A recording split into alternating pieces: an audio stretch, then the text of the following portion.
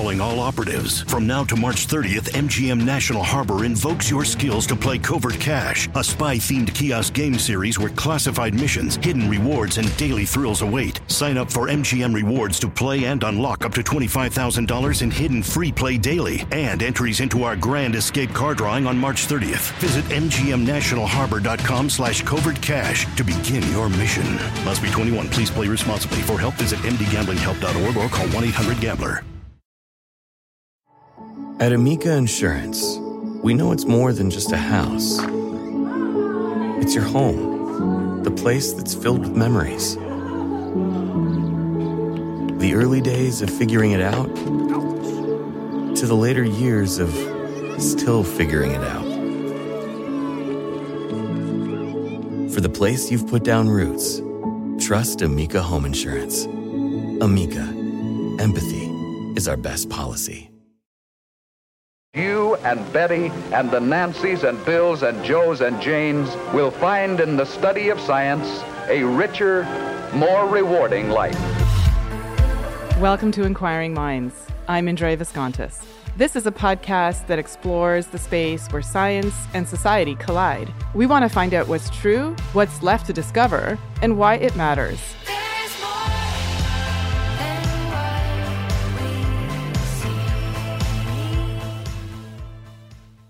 During the pandemic, maybe one thing that we've had a little more of, at least at times, is time. Time to panic and stress and worry, but also maybe time to think and reflect. This week, in the spirit of reflection, we're revisiting a conversation I had with theoretical physicist Sean Carroll back in 2016. At the time, he had just written a book called The Big Picture on the origins of life, meaning, and the universe itself, which explores questions about purpose and belief and meaning, told through the voice of a thoughtful physicist. I still love that book. Today, the book and Sean's thoughts about it are even more poignant. Welcome to Inquiring Minds, Sean Carroll. Thanks for having me on. It's not often that we have a theoretical physicist on the show because there aren't that many of you around, and those that are around don't seem to be able to translate what you're doing in a way that I can understand, at least. Yeah, I think, I'm a big believer in communication and outreach and so forth, but I think that every field has an obligation to reach out and explain what it's doing, but not every individual person. And there's plenty of physicists that I know that I love dearly and are great scientists, and I don't want them talking to the public. So yeah, I feel the same way about neuroscience. Right. And yet, here I have a list of questions or topics more so that I want to talk to you about. And I feel like I really want to cover everything, even though we don't have time to cover everything. And you don't seem to shy away from that. Your book is called The Big Picture, and it's essentially about everything. That's right. It is about everything. That's why I tell people when they ask me what it's about. And I have written 2 other popular level books that were not about everything. They were about specific physics topics. So this is a big departure for me. I had to learn a bunch of things, and I'm not an expert on everything I'm writing about. But I console myself with the idea that nobody is an expert on all these things, and yet it is important to try to integrate them and see how they might fit together. And you talk a lot in the book about the importance of stories, and that's kind of separate from how normally I think about theoretical physics. Not that there aren't great stories there, but rather that sometimes I feel as if people's understandings of physics is about, taking what is an amazing story and distilling it down to a single equation. That's right.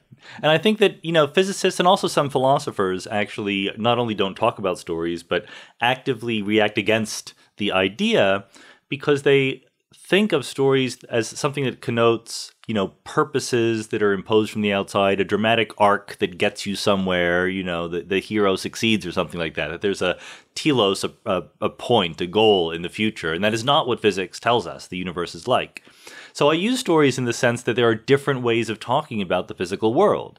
Theories of physics or biology or psychology are a kind of story. Ethical principles are a kind of story. These are things that use different vocabularies, different protagonists, if you will, for the stories, have different plots in different ways, and yet they can all capture some important aspect of reality. You talk about a couple of major themes in the book. One of them is time, and that's something that, I'm both fascinated by and petrified of. Another is emergent properties. Right. And then you weave all of these together sort of under the umbrella of evolution and how this whole idea of the evolution of time and how emergent properties come from that.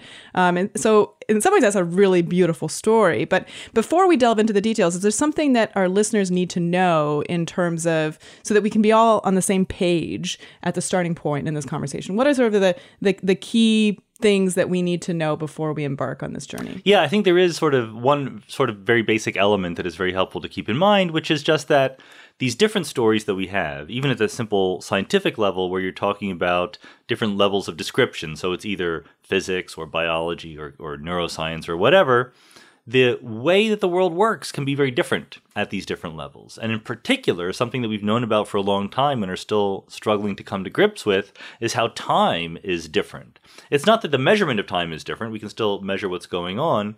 But in our everyday lives, the fact that time has a direction, the fact that there's a past that we came from, are now in the present moment, and are going toward the future, that kind of idea is absolutely central to our everyday experience, and yet nowhere to be found in the fundamental laws of physics.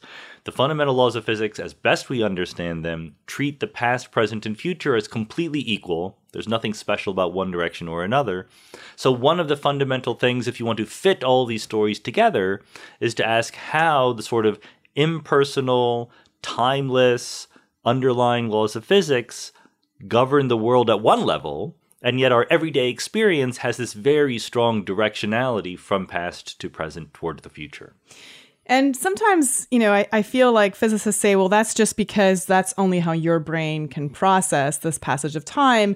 And yet it still seems as though the universe kind of has a trajectory in time. And this is where I struggle to make sense of it all, right? Right. So was there a beginning? Was there? What? Good. Well, a lot of these things, it's very easy to go to a point where the answer is we don't know. Whether the universe had a beginning or not, for example, we just don't know. The universe could be eternal. It could have had a beginning. We know that 13.7 or 13.8 billion years ago, something happened that we labeled the Big Bang, right? It was a point where the universe was extremely hot and dense and rapidly expanding. That might have been the beginning. There might not be anything before that. But to be honest, we don't know. Our theories are just not good enough to extrapolate backwards. So there could have been something before the Big Bang. What we do know is that the conditions near the Big Bang, from a physics point of view, were very, very unusual. In all of the ways the universe could have been, the particular way it was near the Big Bang is very, very special. It's very, very highly organized. It's what physicists call low entropy. Entropy being the disorganization or disorderliness of the universe. And ever since then, there are many, many more ways for the universe to be high entropy than to be low entropy. So that's the direction in which it's been evolving. As the universe expands and cools, the entropy goes up.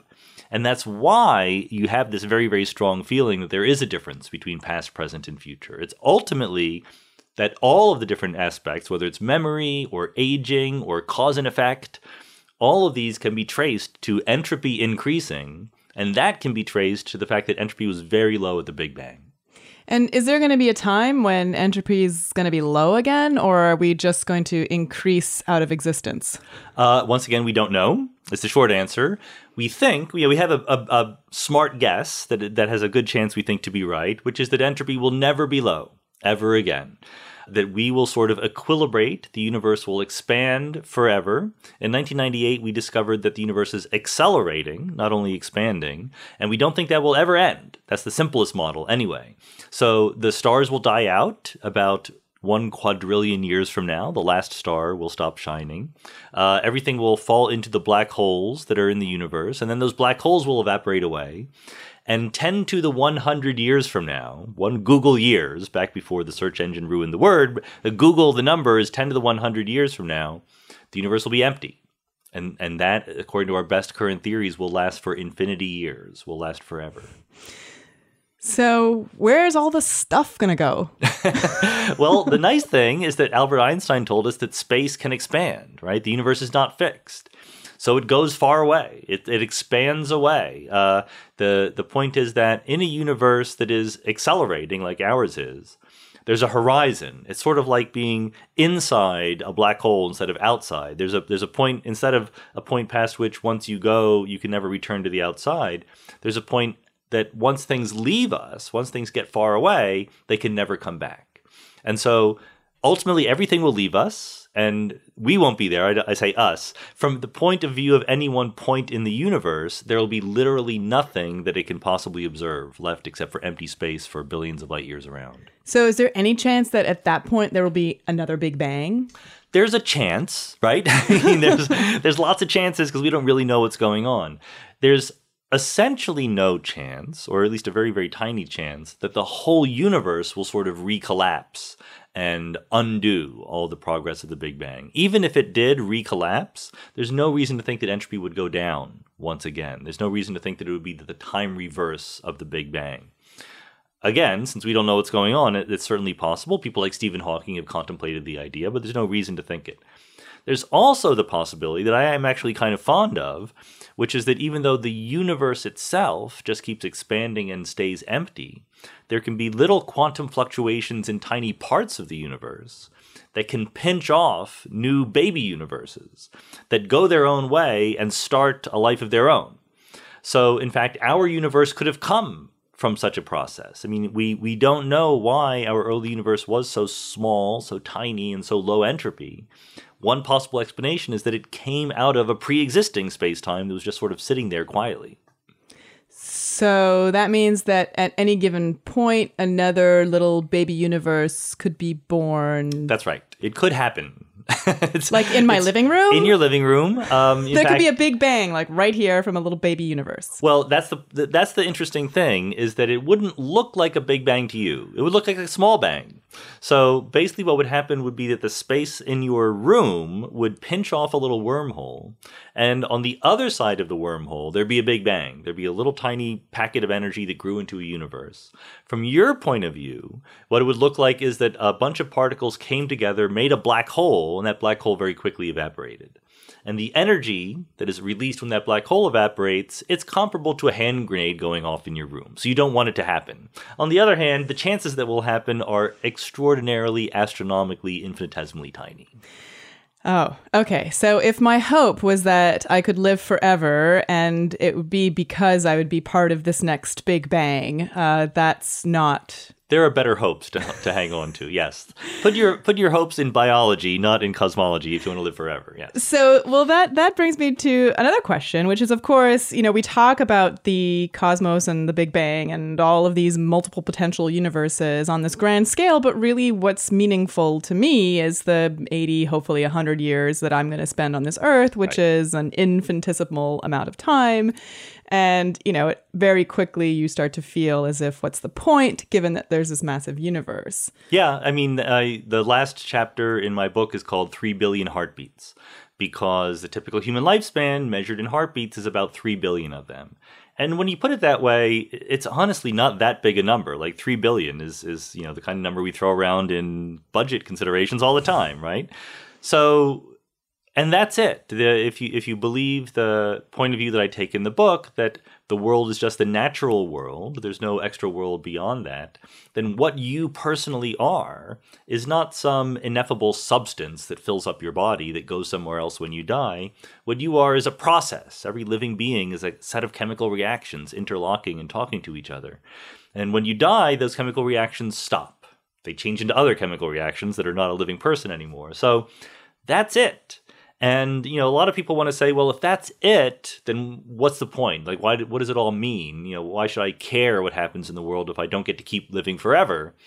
But my point of view is exactly the opposite. If you think that you get infinity years after you die, then who cares what happens here on Earth? Like, this is nothing, right?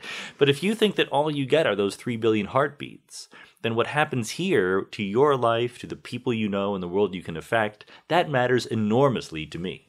And I actually think that that's an enormously important question for everyone to answer to themselves, because oftentimes I hear people justify what maybe would be questionable ethical behavior and, for example, discrimination against a group for their sexual orientation because they don't fit in with your religious beliefs, and your beliefs are that you are going for eternity, not for this particular life. So, even if you're on the wrong side of history today, you're still not going to change your moral stance on this particular issue because that's going to lead you to go to heaven. And yet, to me, I feel as if if you believe, in fact, that this is all there is, there's a greater pressure on you to behave morally every minute of the day than for someone who has a belief in the afterlife, which is opposite of the argument that you often hear from people who have such religious beliefs. Yeah, and it's an ancient argument, right? I have this wonderful quote in the book from Tertullian, who was one of the church fathers.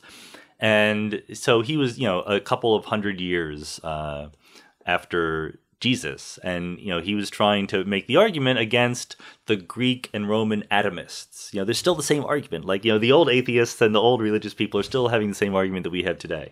So he was picking on Epicurus, one of the Greek atomists, because Epicurus said, we're just atoms bumping into each other, and when we die, we die.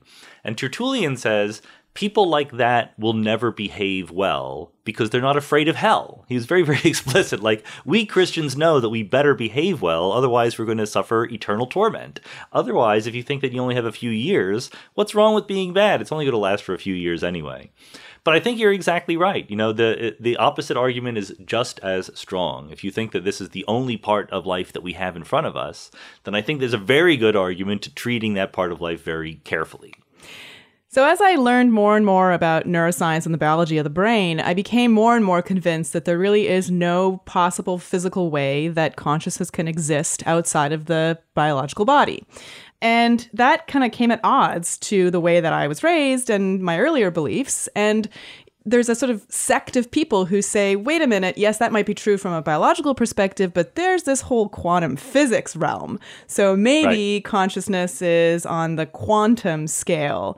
And, I never like to say, okay, let's explain something that we don't really understand with something else we don't really understand. But now we actually are starting to understand quantum mechanics a little bit better. So I wanted to ask you to just talk a little bit about what kinds of quantum processes might be possible in our biological body, and do those have any meaning for things like emergent properties like consciousness? Right. I need to, before I actually answered the actual question you asked, I need to put in a plug for Princess Elizabeth of Bohemia, who I mentioned in the book. I would like to make her much more famous than she already is. She had this ongoing correspondence with René Descartes, who famously had the idea of mind-body dualism, and Elizabeth just couldn't understand how you could have an immaterial soul or mind with no location in the physical world interact with your physical body. And the same problem exists today. Like, if you don't believe that the world is all just the physical stuff, if you believe there's something else in it, that means you must believe that this extra stuff, this spiritual aspect of your consciousness, needs to push around the atoms of which you are made. And no one knows how that would happen. So I think that Princess Elizabeth's critique is just as valid now as it was back then. The loophole, maybe, that people like to appeal to is quantum mechanics, because of what David Chalmers calls the law of conservation of mystery, that we don't understand consciousness and we don't understand quantum mechanics, so maybe they're the same thing, right? This is not, he says this as a joke, because it's not a very good argument at all, but it's true that we don't completely understand quantum mechanics, at least to the extent that physicists don't agree with each other about what quantum mechanics says. So even if I think that I understand it, no one else thinks that I understand it. So there's not a consensus there. However, it has become very, very rare for working physicists to think that consciousness has anything to do with quantum mechanics. There are some very notable exceptions to that. Roger Penrose is one example. And they become famous because they're the exceptions. Like, they're the ones who are the iconoclasts. Penrose thinks that we need somehow to modify quantum mechanics, to change it, to account for the fact that in his mind, human cognition, human thinking powers are better than any artificial intelligence could possibly reach. So people like Penrose try to rely on quantum mechanics to sort of give human beings better powers of thought. However, that does not come anywhere close to answering the sort of hard problem of consciousness about how we can have intersubjective experiences. It just changes how our atoms behave, and there is zero observational evidence for it. Then there's also this idea, it's a little bit fuzzy, but somehow that because quantum mechanics places an emphasis on observations, The real difference between quantum and classical physics is that to write down the rules of quantum mechanics, you have to give separate rules for what happens when you're looking at something and when you're not looking at it. So that sounds like the conscious observer is playing a role somehow. But that's something where almost no physicists think that that is actually true anymore. Back in the 1930s, when they were still questioning about what quantum mechanics is, you could have very easily had that opinion in a respectable way. But these days, we have equations that do the work. We understand decoherence. We have models that are absolutely physical that explain what happens during the measurement process. We don't have all the answers. We don't have the final formulation of quantum mechanics, but there is almost no reason to think that consciousness has any role whatsoever in explaining how quantum mechanics works.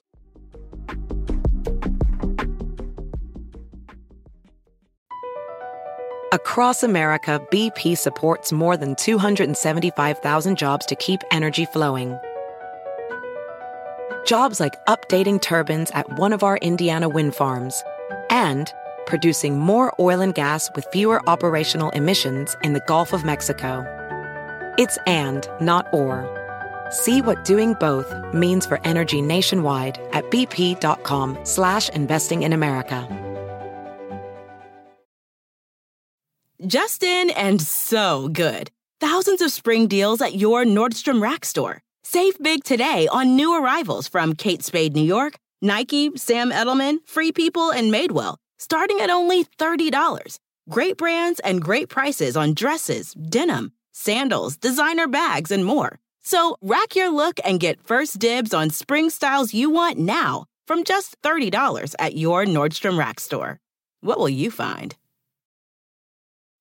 At Amica Insurance, we know it's more than just a car.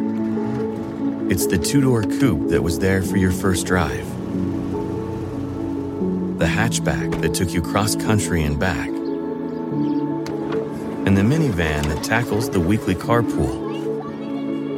For the cars you couldn't live without, trust Amica Auto Insurance. Amica. Empathy is our best policy.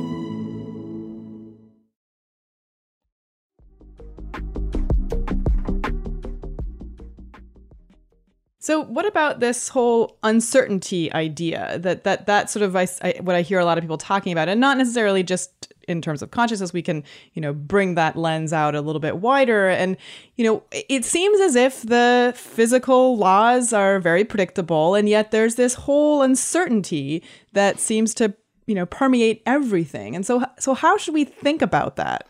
Yeah, the quantum mechanical version of uncertainty is related to this fact that observation plays an important role in how we think about quantum mechanics. But from my perspective, it's sort of our fault. It's not quantum mechanics' fault that this is a difficult thing. We think of the world, even years after quantum mechanics was invented, we still think of the world in the language of Isaac Newton and classical mechanics. Newton says there are objects, they have locations, they have velocities, and if you knew the laws of physics, given the locations and velocities of everything, you could predict what happens next. Quantum mechanics says none of that is true. There are no such things as locations and velocities of objects. There are quantum states, there are wave functions of objects. And when you observe the quantum state, you can observe something that looks like the Newtonian version of a location or a velocity of something. But when you're not observing it, there is no such thing, okay? So if you think that way, then quantum mechanics kind of makes sense. It's just a difference between what language we use to describe systems when we are and are not observing them. But still there's this deep-seated human belief that it's the positions and velocities that are really there, that really exist. So when we talk about uncertainty, the quantum mechanical prediction says that if you have a very good idea what the velocity will turn out to be in an observation, you don't have any good idea what the position is going to be, and vice versa. But the better way to think about it is just that there is no such thing as either position or velocity. There's just the wave function, and what you're talking about is the probability of observational outcomes, not what really exists. So I struggled a lot through organic chemistry, and it was one of those subjects that I actually worked really hard on, and finally I feel like I grasped it towards the end. And then a whole bunch new particles were introduced. And yet, are there any particles that we have recently discovered in the last 10 years since I took organic chemistry, or that we are about to discover that will really fundamentally change how we interact with the universe? Well, I think the answer is no, to a very good approximation. One of the claims I make in the book, which I think that particle physicists readily agree with, but it's not something that we sort of contemplate or talk about a lot, is the fact that the laws of physics underlying our everyday lives are completely understood. And when I say that, people instantly want to ignore the fact that I said underlying our everyday lives and pretend that what I said is the laws of physics are completely understood, and then point out that that is false. But I need to point out that's not what I said. What I'm trying to say is that you and I, and everything around us in sort of tables and chairs and planets and stars, these are made of particles, and we know what the particles are. They're made of electrons and then quarks and neutrinos and so forth. And we know how those particles interact. We know what the forces are that interact with them. Now, we can very carefully, in the particle physics context, talk about a regime in which that way of talking about the world is adequate. We've done experiments to certain energies and at certain velocities and so forth. And as long as the reactions are at certain energies, low energies basically, this description works. And that's what our everyday life includes. And we can even say that there are no more particles or forces of nature that could possibly have an influence over your everyday life, because if they were strong enough and noticeable enough to have such an influence, we would have seen them in experiments already.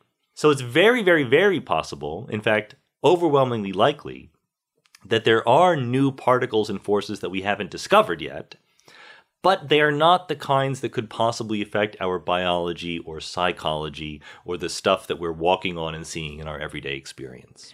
And yet, in fact, you call what I don't know if this is your term or now an accepted physics term, the core theory, as the greatest feat of intellectual human history, or human intellectual history, I should say. So are we done? No, we're not done. It's just the greatest feat so far. That's okay. We can do better in the future. The core theory is not an accepted label. It's Frank Wilczek, who's a Nobel Prize-winning physicist, proposed the idea because what he's trying to get across is that we often, when we do explain physics, we distinguish between particle physics and gravity. Gravity is sort of the odd man out in terms of the forces of nature. We don't have a complete theory of quantum gravity in the same sense that we have complete theories of the other forces of nature. But what Wilczek is trying to point out is that we have a perfectly good working theory of quantum gravity in our everyday lives, in that regime of the universe. If you want to explain in terms of quantum gravity how the Earth moves around the sun, we have no problems. As long as you're not near a black hole or at the Big Bang, you can include gravity in the list of forces we do understand, even at the quantum level. So he proposed the term core theory to include both the standard model of particle physics, the theory of electrons and protons and so forth, and gravity in one quantum mechanical bundle. That is the theory that underlies our everyday life. If you read the appendix of my book, I list all of the different things going on in the core theory in a very, very tiny font. Yes, I did notice that. And so do you think if someone wants to be physics literate today, that it's going to be good enough for them to understand the core theory? Or is there something else that they should be paying attention to? Well, what do you think? Yeah, there's two things going on. One is that the word underlying is very important in the claim that laws of physics underlying our everyday lives is completely understood. Just because it's underlying doesn't mean that all of the manifestations of the core theory are completely understood. Some analogy I sometimes use is that there's a difference between knowing the rules of chess and being good at playing chess, right? We know the rules by which electrons and atomic nuclei interact. That doesn't mean we can predict the electrical conductivity of a certain material or something like that, much less the rate of chemical reactions in organic chemistry, for example. So even at the level of physics, of the stuff we already understand, putting that stuff together into complicated macroscopic collections is not something we understand, and there's plenty of room for doing better at that. But then also there is stuff that is just not every day at all, right? There is the Big Bang. There is questions of the emergence of space and time themselves. There's dark matter and dark energy. So I'm making zero claims about how close we are to understanding all of physics. We understand the basic rules by which the particles in you and me behave. So one of my hopes has been, hey, if we understand physics a little bit better, maybe we can turn time's arrow backwards. Could we ever travel back in time? Is that even something that you think is remotely possible? And, why or why not? Well, we think that it is conceivable. It's the kind of thing that, in fact, I will confess, I've written papers in the science journals about the possibility of traveling backward in time. But my papers, like most other people's papers, end up saying, no, it probably won't happen. If we had lived in a universe that Isaac Newton had described, where time and space were absolute, we could give a more definitive answer. We could just say, no, time is just one direction and that's all it is. When Einstein comes along and says that space and time are curved and dynamical, that opens the door to maybe space and time are so curved that you could go visit the past. Kind of like in Interstellar, there's a wormhole that makes you travel through time as well as space. But we think that in the real world, every attempt that we've had in our thought experiments to actually come up with a realistic version of this somehow fails, one way or another. It seems as if the universe is conspiring to not let us travel backward in time. So that sounds a little religious to me. The universe is conspiring. There's an agent there. Right. And also there's this just human tendency to try to seek the answer to the question, why? Why is it this case? What was the force that began everything and so forth? So tell us a little bit about, first of all, why do we keep coming back to this question of why? And what does that mean in terms of how we understand the universe? I think it's great to ask questions about why things happen one way rather than another. I think that what we need to appreciate is that there are limits on our ability to answer those questions, not just because we can't find out the answers, but literally because there might not be answers. I try to make the case in the book, maybe at overly lengthy discussions, that when you ask questions about why is this true, why is that true, what is the reason for this, this is something we're used to doing in our everyday lives. If a baseball comes through your window and smashes the window of your house, you think there's probably going to be kids outside playing baseball if you look outside, right? Baseballs don't just appear like that. But at the deep down level, the fundamental laws of physics, these kinds of issues of reasons why, causes and effects, once again, just like the arrow of time, they're nowhere to be found. That is not the language that is spoken by fundamental physics. So when you want to know reasons why, that's always within a context of something. And when you ask, why does the universe exist? What context is that supposed to be? I mean, was there a choice about whether or not the universe existed? Was it a 50-50 chance? These are not things that might have any sensible answers at all. So they might, if maybe we're part of a multiverse and we can explain why our universe exists within that ensemble, but maybe not. So I'm all in favor of asking the questions. We just can't demand that the universe gives us a satisfying answer. And that's starting to sound a little bit like evolution, and in particular, natural selection. I always try to be very careful not to say, we evolved consciousness because it allows us to, think about the future, but rather, to frame the question in terms of what are the selection pressures that might have influenced, that particular trait, to become more dominant in our species. And so throughout your book, you actually talk a lot about these different scenarios or different situations in which natural selection or evolution has played a role in our shaping. And in particular, I wanted to, and unless there's a better example that you want to talk about, the one that struck me was the fish that came out of the water and started to walk on land. And you talk about it from like almost a physics perspective, like what is the problem that the fish is trying to solve underwater? It needs to think quickly. What about on land? Yeah, that's right. And I think that, this is for me, a situation where it's important to sort of do the philosophy right. When we talk about purposes and reasons why, sometimes that's okay, sometimes it's not. You have to be able to accept both those things at once. So I think that the emergence of higher level descriptions in the world, which has to do with the arrow of time and with evolution, does allow us to use words like purpose and reason why. The example I use in the book is, Is there a reason why giraffes have long necks? Now you could say the reason why is because the initial conditions of the universe and the laws of physics led to giraffes, right? But that's a silly answer, right? That's hopelessly uninformative. It's much better to say something like the giraffes are, more successful if they have longer necks because they can reach leaves on the tops of the trees. That's a perfectly legitimate explanation at that level of description. And with the fish climbing out on land, we were looking at the question of, not we, but I was using work by Malcolm McIver, who's an engineer at Northwestern University, who actually studies fish, but he's also philosophically trained, and he has some neuroscience background as well. So he wanted to know, he has this idea that maybe there are different steps along the way to the development of what we now call consciousness, self-awareness, the ability to imagine different things, for example.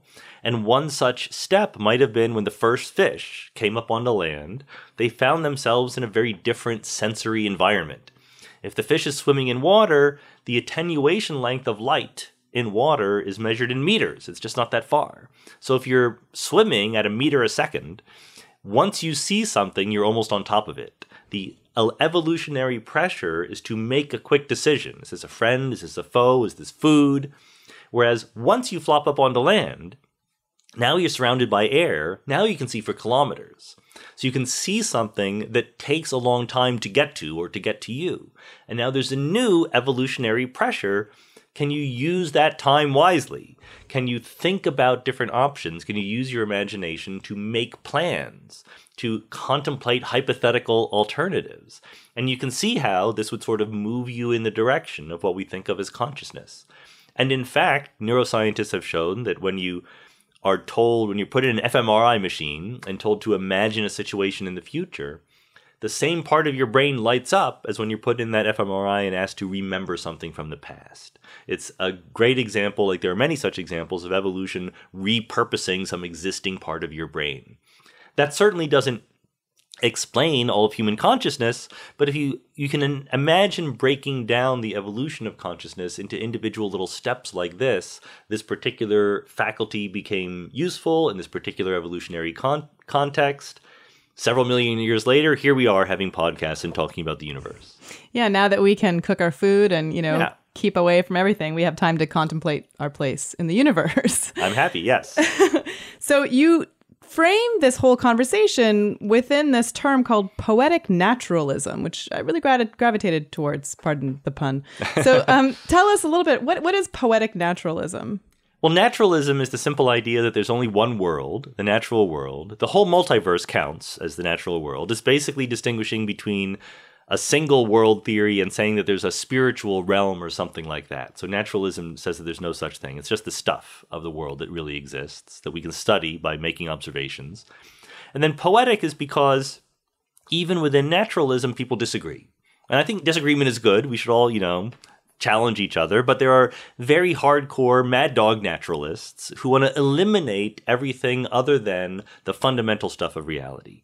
They want to eliminate tables and chairs. They don't exist. They're illusions. What really exists are particles and forces at the fundamental level. And to me, that goes too far. I mean, if I can't say that tables and chairs exist, I don't think that's a useful way of talking about the world. But there are people on the other side who are sort of unsatisfied with the real physical world all by itself. They want to add something to augment their naturalism, perhaps with objective moral reality, or perhaps with mental properties that different pieces of matter can have that would help explain consciousness. And I think that's going too far the other way. I think that that's sort of introducing extra things that we don't need. I think that that morality and consciousness and things like that are, like we said, different stories we can tell about the same underlying stuff.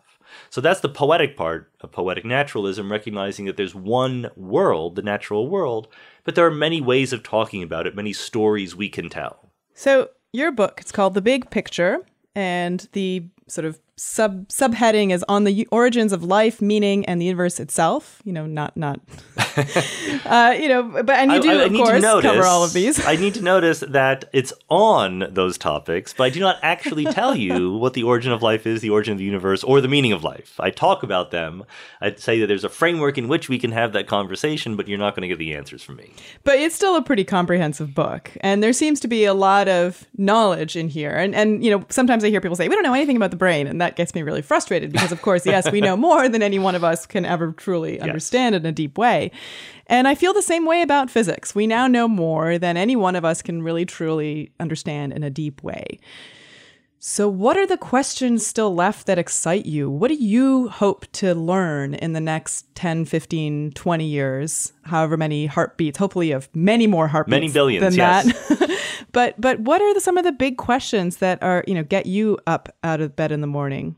Well, I think that if the laws of physics underlying everyday life are understood, if the core theory is there, I still think there's wonderful directions to push in sort of both directions, both sort of more fundamental and more emergent. At the more emergent level, we know that entropy increases as time goes on, but the evolution of complexity is something we barely understand at all. I talk in the book about some very preliminary work that leads me to believe that the coming into existence of complex structures as the universe evolves is a very natural thing, something you would expect.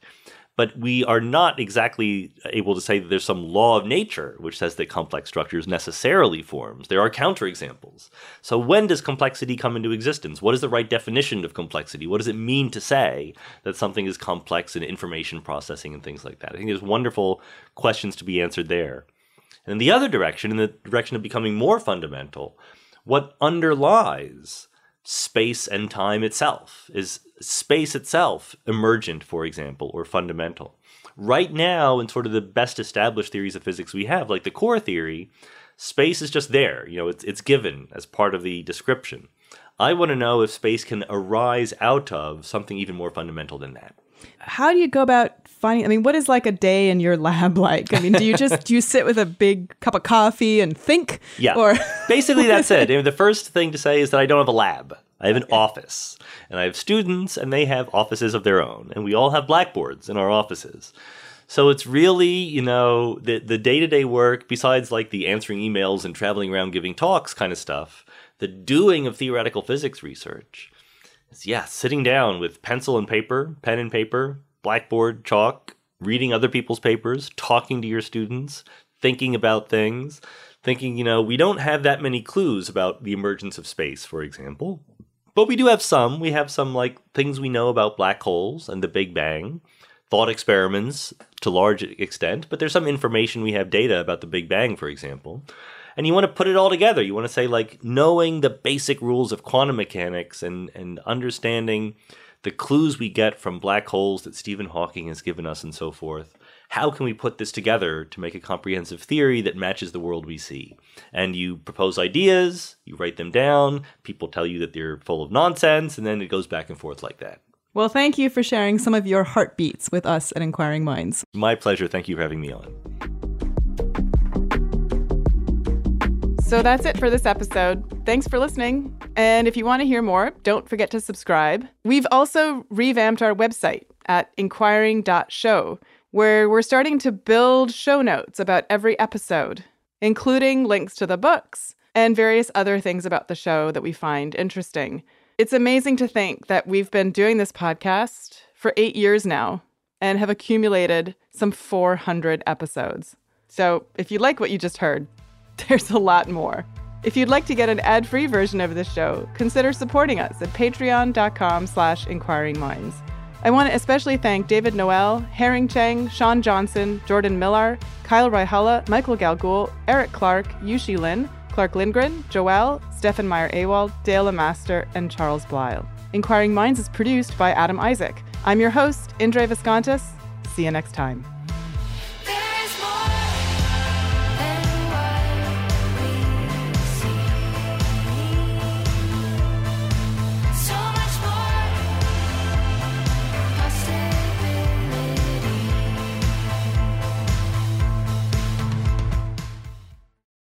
At Amica Insurance, we know it's more than just a car. It's the two-door coupe that was there for your first drive, the hatchback that took you cross-country and back, and the minivan that tackles the weekly carpool. For the cars you couldn't live without, trust Amica Auto Insurance. Amica, empathy is our best policy.